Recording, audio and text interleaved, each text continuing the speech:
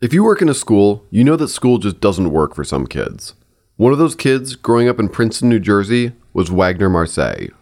What I found in my school experience in Princeton Regional Schools was the idea that because I learned differently, because I didn't fit into that mold that oftentimes a significant number of Princeton students fit into, I need to find other ways to get engaged, other ways to show my teachers that I understood besides a standardized test. And oftentimes that was the predominant way of doing that. I worked well in groups, but rarely had an opportunity to work in groups. I work really well when there's a deep question and we have to wrestle with it, but I didn't have that. So going through the system, I thought to myself, when I have the opportunity, I'm going to try to provide different ways in which students can demonstrate their mastery. Now, don't worry too much about Wagner Marseille. His experience in school didn't hold him back. He became an Olympic hurdler, 110 meters in Atlanta in 1996. He represented Haiti. Then he went into finance, which he hated. I was in a cubicle and I was making cold calls as I was studying for my Series 7. No one talked to you. So I was struggling saying, hey, guys, can you help me understand how do I get a conversation before they hang up on me? Because when I say, hello, I'm from Bubba, click, right? And they were like, oh, you're on your own, buddy. And I'm like, whoa, this is about the company. It's about us working together. They're like, nah, it's not the way it worked here. Everyone for themselves. And it's the first job I ever quit. And I'm sitting at home. I have a degree. My dad's looking at me like, why are you moving back here? And a friend of mine who was a teacher said, won't you come and be a substitute? I said, are you crazy? I know what kids do to substitutes, right? They take full advantage of substitutes. And I was one of those kids. But against his better judgment, he got his substitute teacher certification, then got a job as a teacher's aide in an alternative school for students with severe learning disabilities and students who were going through the criminal justice system. That's where he found his vocation. I became really connected with a student, Ben, who I was surprised based on his lifestyle and what he was experiencing at home and how many times he's been incarcerated, that he actually came to school. From that moment, I realized that I want to work with children. I think I can make a difference. And my high school principal found out that I was in town and asked me to come back to Princeton High. And that's how it started. This is High Tech High Unboxed. I'm Alec Patton. Wagner Marseille went on to get a PhD in educational leadership from the University of Pennsylvania. Then, in 2015, he became superintendent of Cheltenham, a school district in Pennsylvania, just outside Philadelphia. We're making a series about Cheltenham to find out what happens when a kid whose school didn't work for grows up and gets to run a school district. Spoiler, it's project-based learning. But while a lot of school systems are experimenting with project-based learning, few have committed to it the way that Cheltenham has. Their high school project-based learning program, or PBL program, is a 4-hour interdisciplinary block that runs from 7:30 to 11:30 a.m., 5 days a week. The program is in its third year and now includes a middle school program, so it runs all the way from 7th to 11th grade. And Cheltenham High School isn't a charter school. It's a local public high school. Not only that, but it's been around since 1884. Today it has 1,300 students. Alumni include the baseball player Reggie Jackson, jazz musicians Michael and Randy Brecker, and the Prime Minister of Israel, Benjamin Netanyahu. In fact, outside the main office, there's a wall covered in photos of famous graduates, and the photos go on for a very long way. Now, I don't want to engage in stereotypes, but 135-year-old public high schools with a wall of fame are not generally known for being open to innovation. So why is Cheltenham doing this? To understand that, we're going to go back to 2015, when Dr. Marseille was a finalist for the superintendent job. He met with a group of 10 high school students. A local newspaper, the Cheltenham Citizens Call, wrote an article that referenced this meeting. The article is actually hanging up in Dr. Marseille's office, so I asked him about something I read in it that I didn't understand.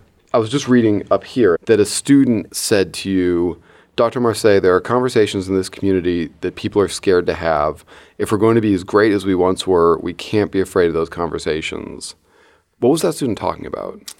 That student was really aware of the inequitable outcomes that existed in Cheltenham. A very high-achieving student. The system in which it was designed worked extremely well for that student. But that particular student had a social justice lens to ask that question about how about the other? And what he saw in the schools was this core group of kids tend to do extremely well, and there's a model that supports them. and another classification of students that tend to not do as well. So that student wanted to make sure that there was administration who wanted to have courageous conversations. Those courageous conversations were specifically about the inequities that existed, which are drawn on racial lines in this community.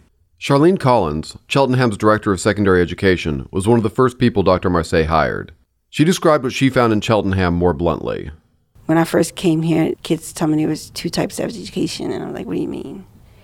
Like, this one type, this is for a certain group of students, and then it's the education everybody else gets. And at that time, I think we were 55% African-American, 35% white, and then everything else. So when I toured the high school for the first time, and while classes were in session, and went by class and saw no students of color, I was like, how is that possible? That just doesn't work out. And then I'm like, what class is this, that this is the case? And then we started to take off some of the layers, and we realized that it was systemic. You know, we would accelerate kids based on their third grade state test scores, and that would basically determine whether or not you got to AP Calc in high school. So the inequity was great. Dr. Marseille knew he had to change this, and he knew from personal experience that traditional education doesn't work for a lot of kids. Then he met Colin McCarthy. Simultaneously, as I came into the district trying to think differently, Colin McCarthy comes and schedules a meeting with me. I don't know who Colin McCarthy is. I was told by the principal at this time, Colin McCarthy is a great supporter of Cheltenham. He's really innovative. He wants to do things differently. I hear you want to do things differently since the short time you've been here. You talk about project-based learning. He talks about project-based learning. I think you two should meet. Okay, so who is Colin McCarthy? He's a guy who'd had the good fortune to start his teaching career right at the start of what might be Philadelphia's most radical educational experiment of modern times. I mean, I cut my teeth at the Sustainability Workshop. The Sustainability Workshop was a school of 28 high school seniors who spent the school day doing projects like designing, building, and testing electric bicycles and making blueprints for houses built from disused shipping containers, which they submitted to a national architectural competition. It was life-changing for the students. It was life-changing for Colin, too. Boom, I landed right into this incredible experience of authentic learning and deep engagement and just seeing these students become actualized and invested in the work that they were doing. And, you know, you saw these people who came in just very skeptical at the entire educational system and what their prospects were for the future. And halfway through the year, they're unbelievably engaged in their work and doing these fantastic projects. And by the end, they're like, give me more school. And of course, the logical thing was to continue on in college. And a great many of them did and have graduated, et cetera. It was a super rewarding experience, but it forever colored my view of education, because when I then went on to teach writing to sixth graders, that was great. But in the back of my mind, all I kept thinking about was these unbelievable experiences and transformations I had witnessed in a project-based learning environment. And that's just really hard to duplicate if the school is not set up to create that kind of culture. Lots of teachers get disillusioned, but Colin's father ran a charitable foundation. My father came to me and he had set up a foundation, the Avalon Foundation, 30 some years ago. And over the course of those 30 years, he'd been giving mostly to education. And he said, well, look, now you have the master's degree in education. You've been a teacher. You know more than me. Why don't you run the foundation? And so we started by giving $25,000 grants here and there to after-school programs, but it just felt like throwing pebbles into an ocean. It was rewarding, but I just didn't see any big change coming. And then I literally got an idea. I had heard this progressive superintendent had come to work at Cheltenham, which was physically across the street from where I got my Master of Arts in Education.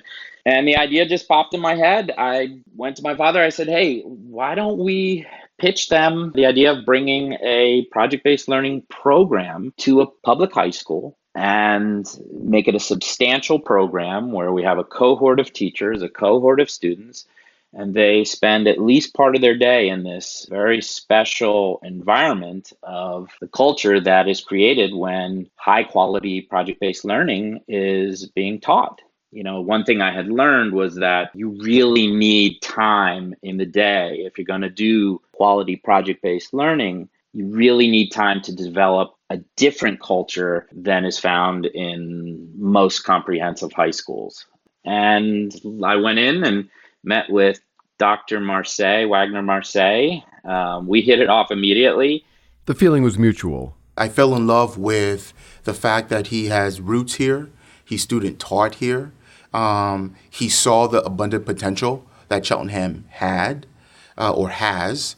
And when we started talking about his understanding of project-based learning, I'm like, yes, that's it. That's what I've been thinking about. How do we work together and make this happen? We quickly agreed to try to start something really special at Cheltenham. So Cheltenham's vision for a new way of being a school came from Dr. Marseille's frustration with his own education, from the need to do better by Cheltenham students, and from Colin McCarthy's year with the sustainability workshop. But there's one more piece.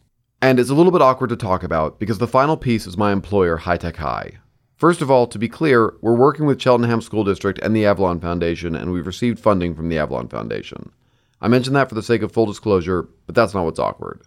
What's awkward is that Colin's about to call High Tech High the most amazing thing I'd ever seen, and Dr. Marseille is going to talk about how he couldn't stop smiling. Yes, it's going to sound like we're running an ad for ourselves, but it's relevant.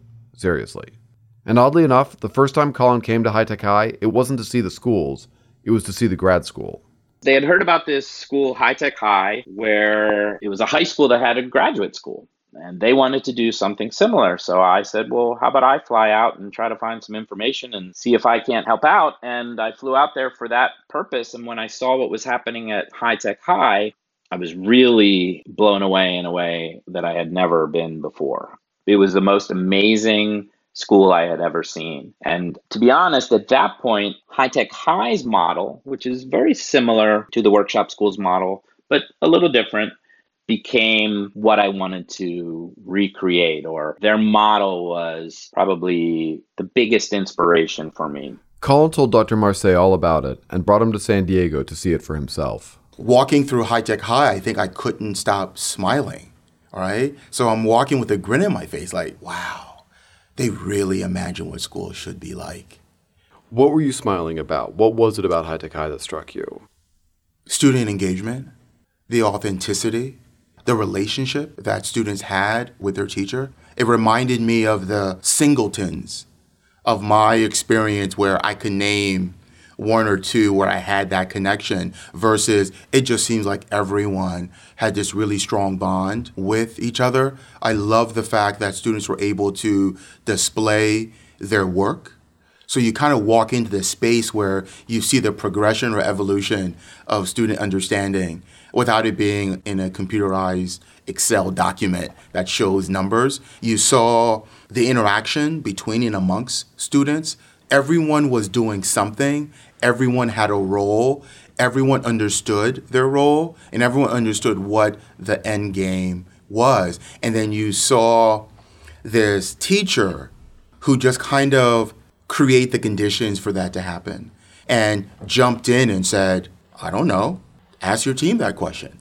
And I'm thinking to myself, how many teachers feel comfortable saying, I don't know the answer to that, but I'm sure your classmates know. Go back and tell me what you find out and come back and share that with me. So that open space was just phenomenal in terms of the invitation to learn and the invitation to take risk. When did it click for you that this was like a component of addressing systemic inequities?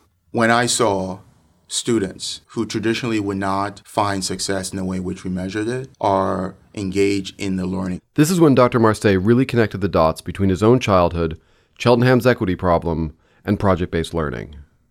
Dr. Marseille and Colin had a vision. Now they just had to get a team together. That's next time on High Tech High Unboxed. High Tech High Unboxed is written and edited by me, Alec Patton. Our theme music is by Brother Herschel, and we've got lots more to come about Cheltenham as they make their journey from theory to practice.